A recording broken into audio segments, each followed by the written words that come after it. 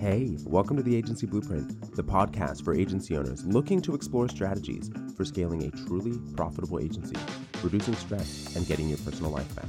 I'm your host, Robert Patton, business coach and contract CFO to agencies. To download a free copy of my international best-selling book, The Agency Blueprint, go to creativeagencysuccess.com.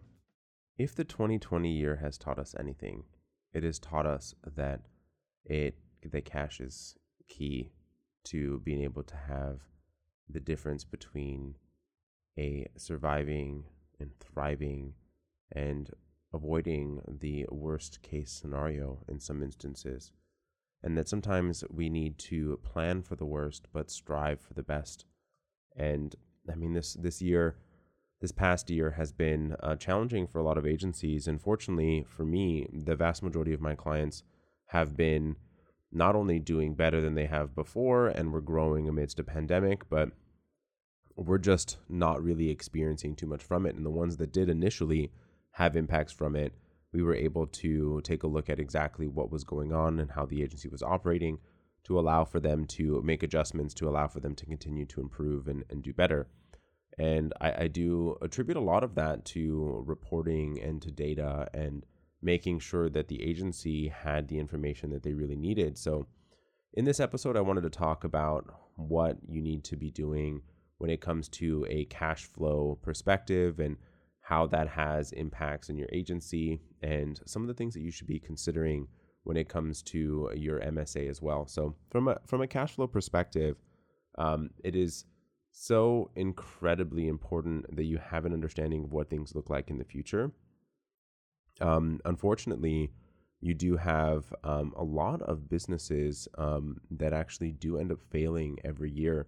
And what I do find that is even more devastating than a small business having to go under is that sometimes they go under when profitable, which is primarily due to the mismanagement of cash flow and not having the reporting that they need. And please do not suffer the fate of some of these other businesses, and make sure that you are looking at things from a project level, from a whole business perspective, and then just making sure that you have an understanding of what your business looks like. And so what really is the case, and what ended up happening for a lot of agencies at the start of 2020 and a lot of businesses at the start of 2020 was that they did not have a plan for what was going to happen. They didn't understand their runway. They didn't understand what cash implications were going to be, what adjustments they needed to make to be able to extend runway for as long as possible, to allow for them to not only just get through the pandemic and get through what was going on. And some agencies were impacted greater than others, depending on the industry that they served and where they were located and what was going on and how they were set up and the services that they offer. All of these different things really got impacted. I mean, we saw a rise in e-commerce and digital marketing, but there was strategy pieces of businesses did tend to reduce. Social media obviously increased. Web design didn't happen as much. Traditional media buying didn't happen as much. There was lots of different facets of the industry that were affected, and I'm sure that your agency did have some effect some way or another, and that your personal life, I'm sure, had an effect some way or another.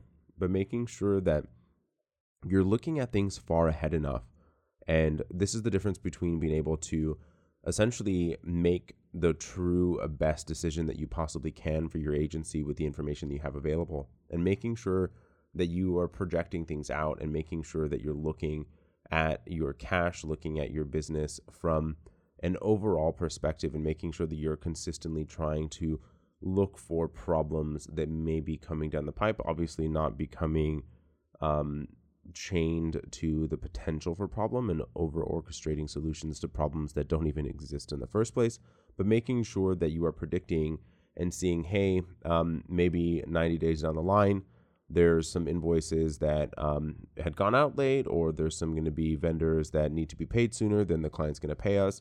How are we going to cash flow that specific aspect? Which leads me to talking about the cash flows for specific projects, especially larger ones.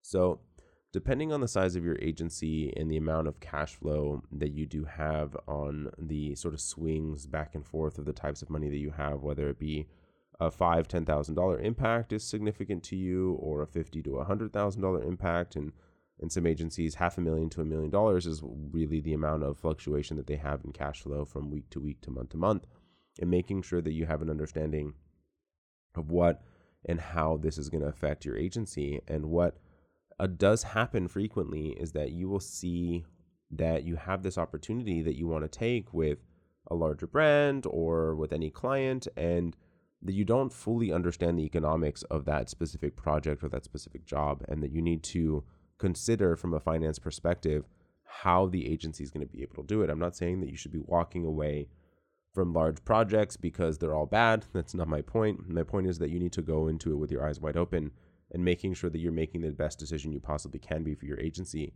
and making sure that you're doing it with as much information as you possibly can, and that you're planning for a worst case scenario so that you can actually make sure that your agency doesn't suffer that. Even if it does become closer to that you have planned for the potential of any possible wrong thing happening with that specific project, and making sure that your agency can survive what happens in those scenarios. So let's say you are working on a project that is substantial and there's a lot of outside of the agency costs, whether that be vendors, freelancers, whatever that might be, and understanding the net terms from the client and the net terms from the vendors, and that you may be delivering the work and that you have 90 days before you get paid from the client.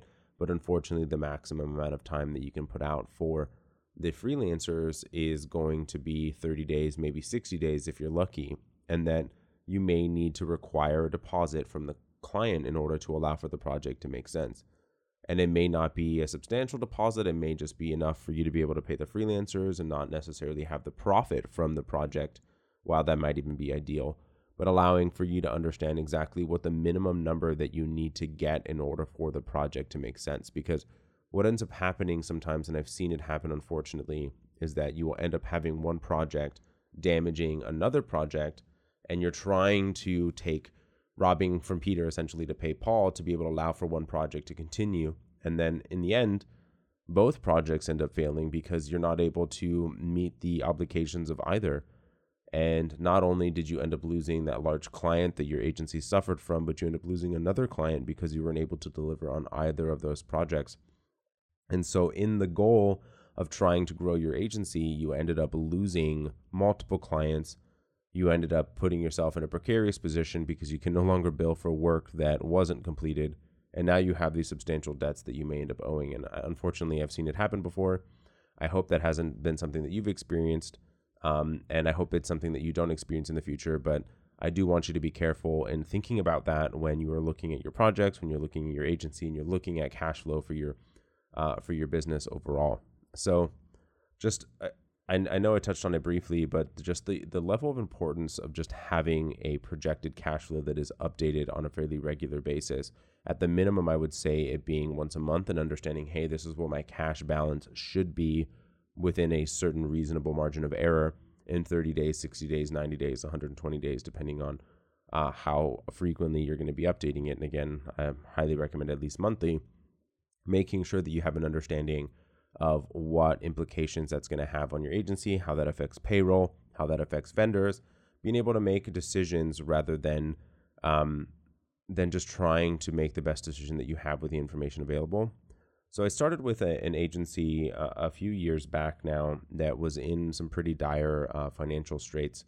And unfortunately, the person that was at the helm of finance at the time did not have any reporting mechanisms to understand exactly where cash was supposed to be, when cash was incoming, when cash was outgoing, and didn't understand fully the implications of the decisions that was being made. Unfortunately, by the time they really recognized that things were not going to plan and that they were now starting to, I'm waiting for revenue to come in to pay for XYZ, and that it's just a timing issue is what they believed for a while. And then by the time they really recognized it towards the end of the year, when the financials were prepped, that they had lost significant amounts of money and no longer were going to be able to meet their financial obligations.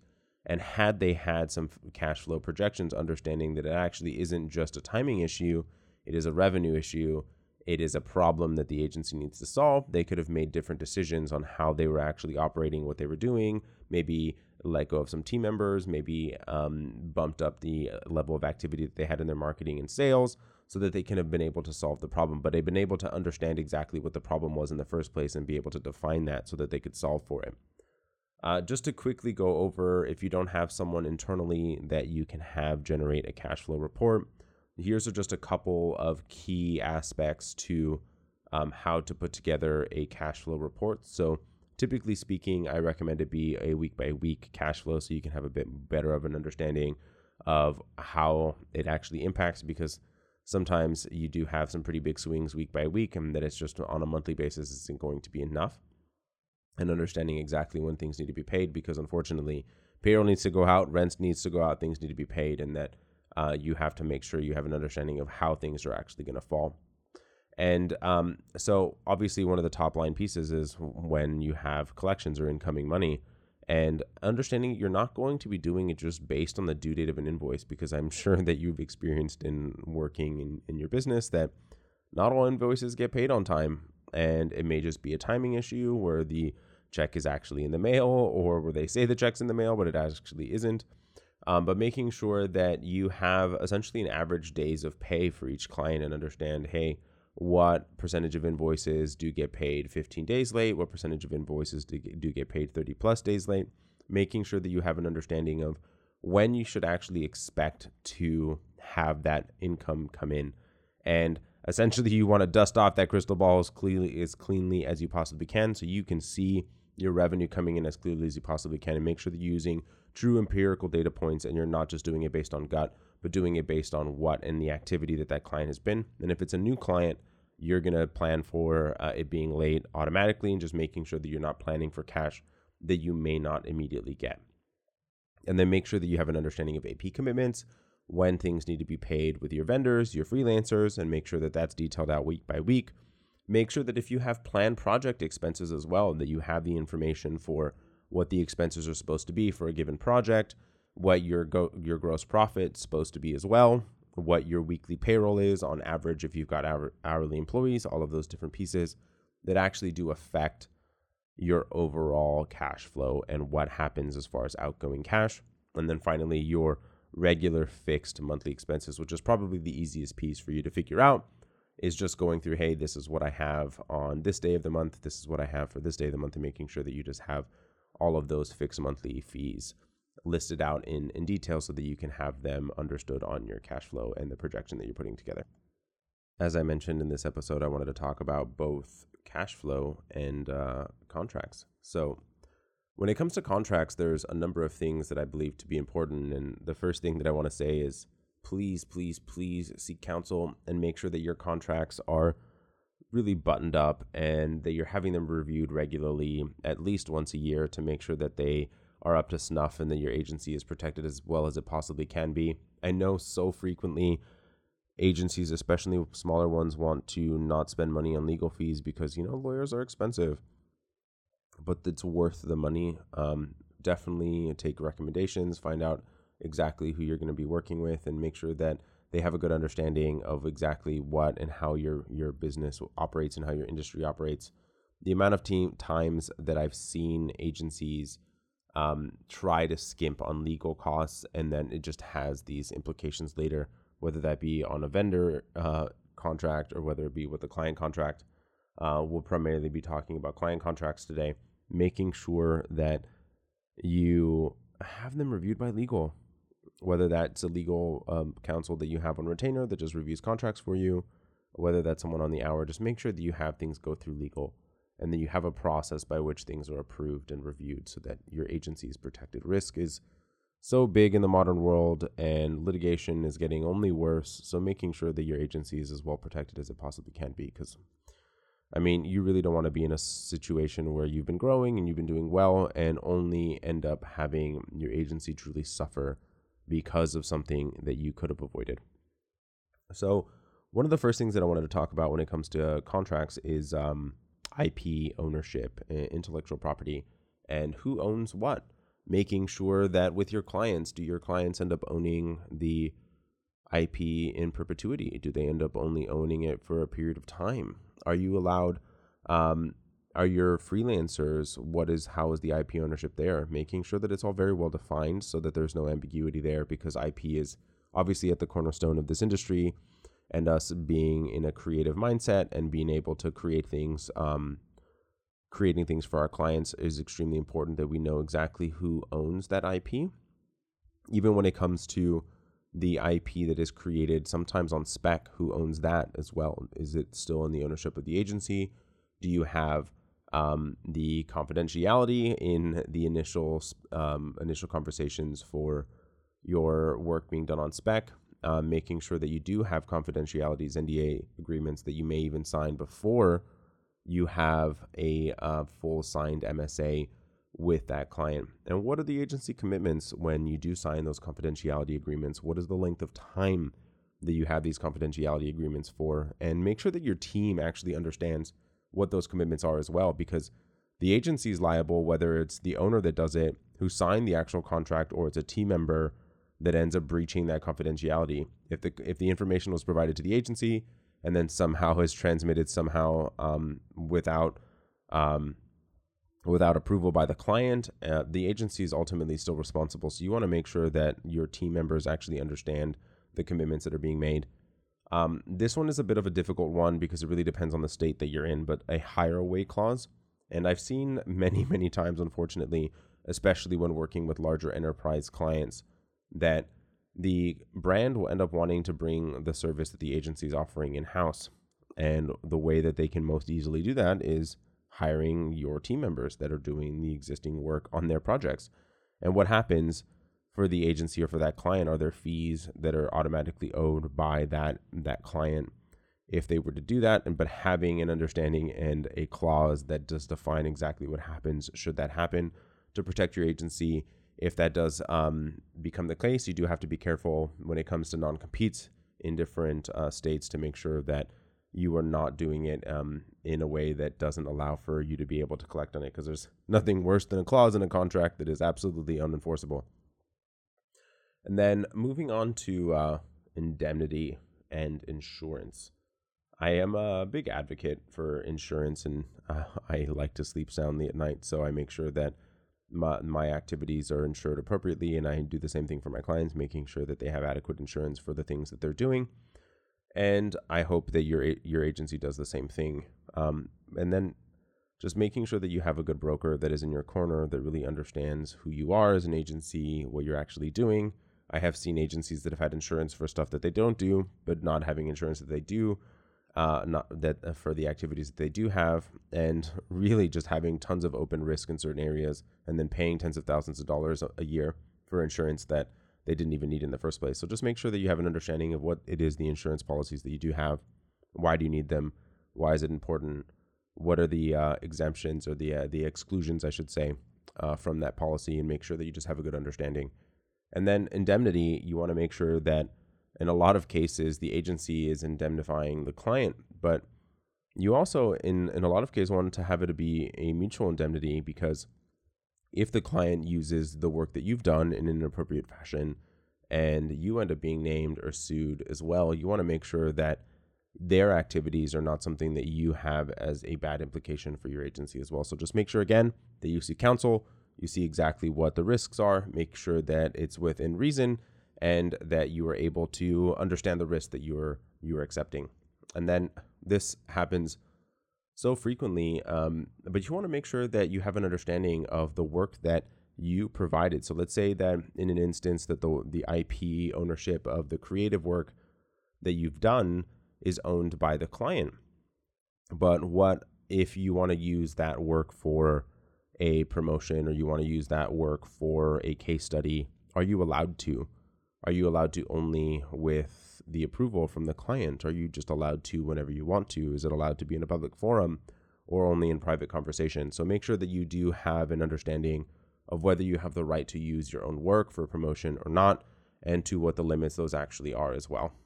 And then termination, which is not a thing that is a fun conversation to have, but I do think an important one. And I think that 2020 has highlighted that this is an extremely important provision within your contracts, because there was a lot of changes that happened very quickly, and a lot of clients had to make some changes very quickly with agency clients of mine. and had to reduce spend or put projects on hold. And when those projects are put on hold, while they may say that, hey, we are going to come back and do them, what is the limit amount of time that they're able to do that for? Are they actually able to just do that with no notice? Are they able to terminate with no notice? All of these items have some pretty far-reaching implications, because you may have had resource planning out for multiple months. You have to not let go of your team members. All of these different things really do have some pretty far-reaching implications to how your agency functions, and want to make sure that you have an understanding of exactly what the obligations are for your agency in the event of a termination, and what are the obligations of your client in the event of a termination. I know that unfortunately this is not a fun topic, but it is an important one when you're talking about risk and mitigating risk, and making sure that you have an understanding of what it actually truly means for your agency and what notices are really needed. Unfortunately, when owning a business, there is innate risk in operating any business, not just an agency. And what I feel to be extremely, extremely important is to do it with your eyes wide open and have a full understanding of what those risks are and how much risk you're willing to take on, and what the actual results of that risk could be, whether that's just business risk, whether that's personal risk, what exactly are the total around full implications. And make sure that you seek counsel, make sure that you seek the advice of a professional, of an expert, whether it's insurance, whether it's a consultant, whether it's counsel. Make sure that you get the advice from someone that you trust and someone that can really help you and your agency make the best decision possible. Thank you for joining us today on the Agency Blueprint Podcast. To find out more, go to agencyblueprintpodcast.com. For links mentioned in this episode, please check out the show notes. As always, go to creativeagencysuccess.com to jumpstart your agency today.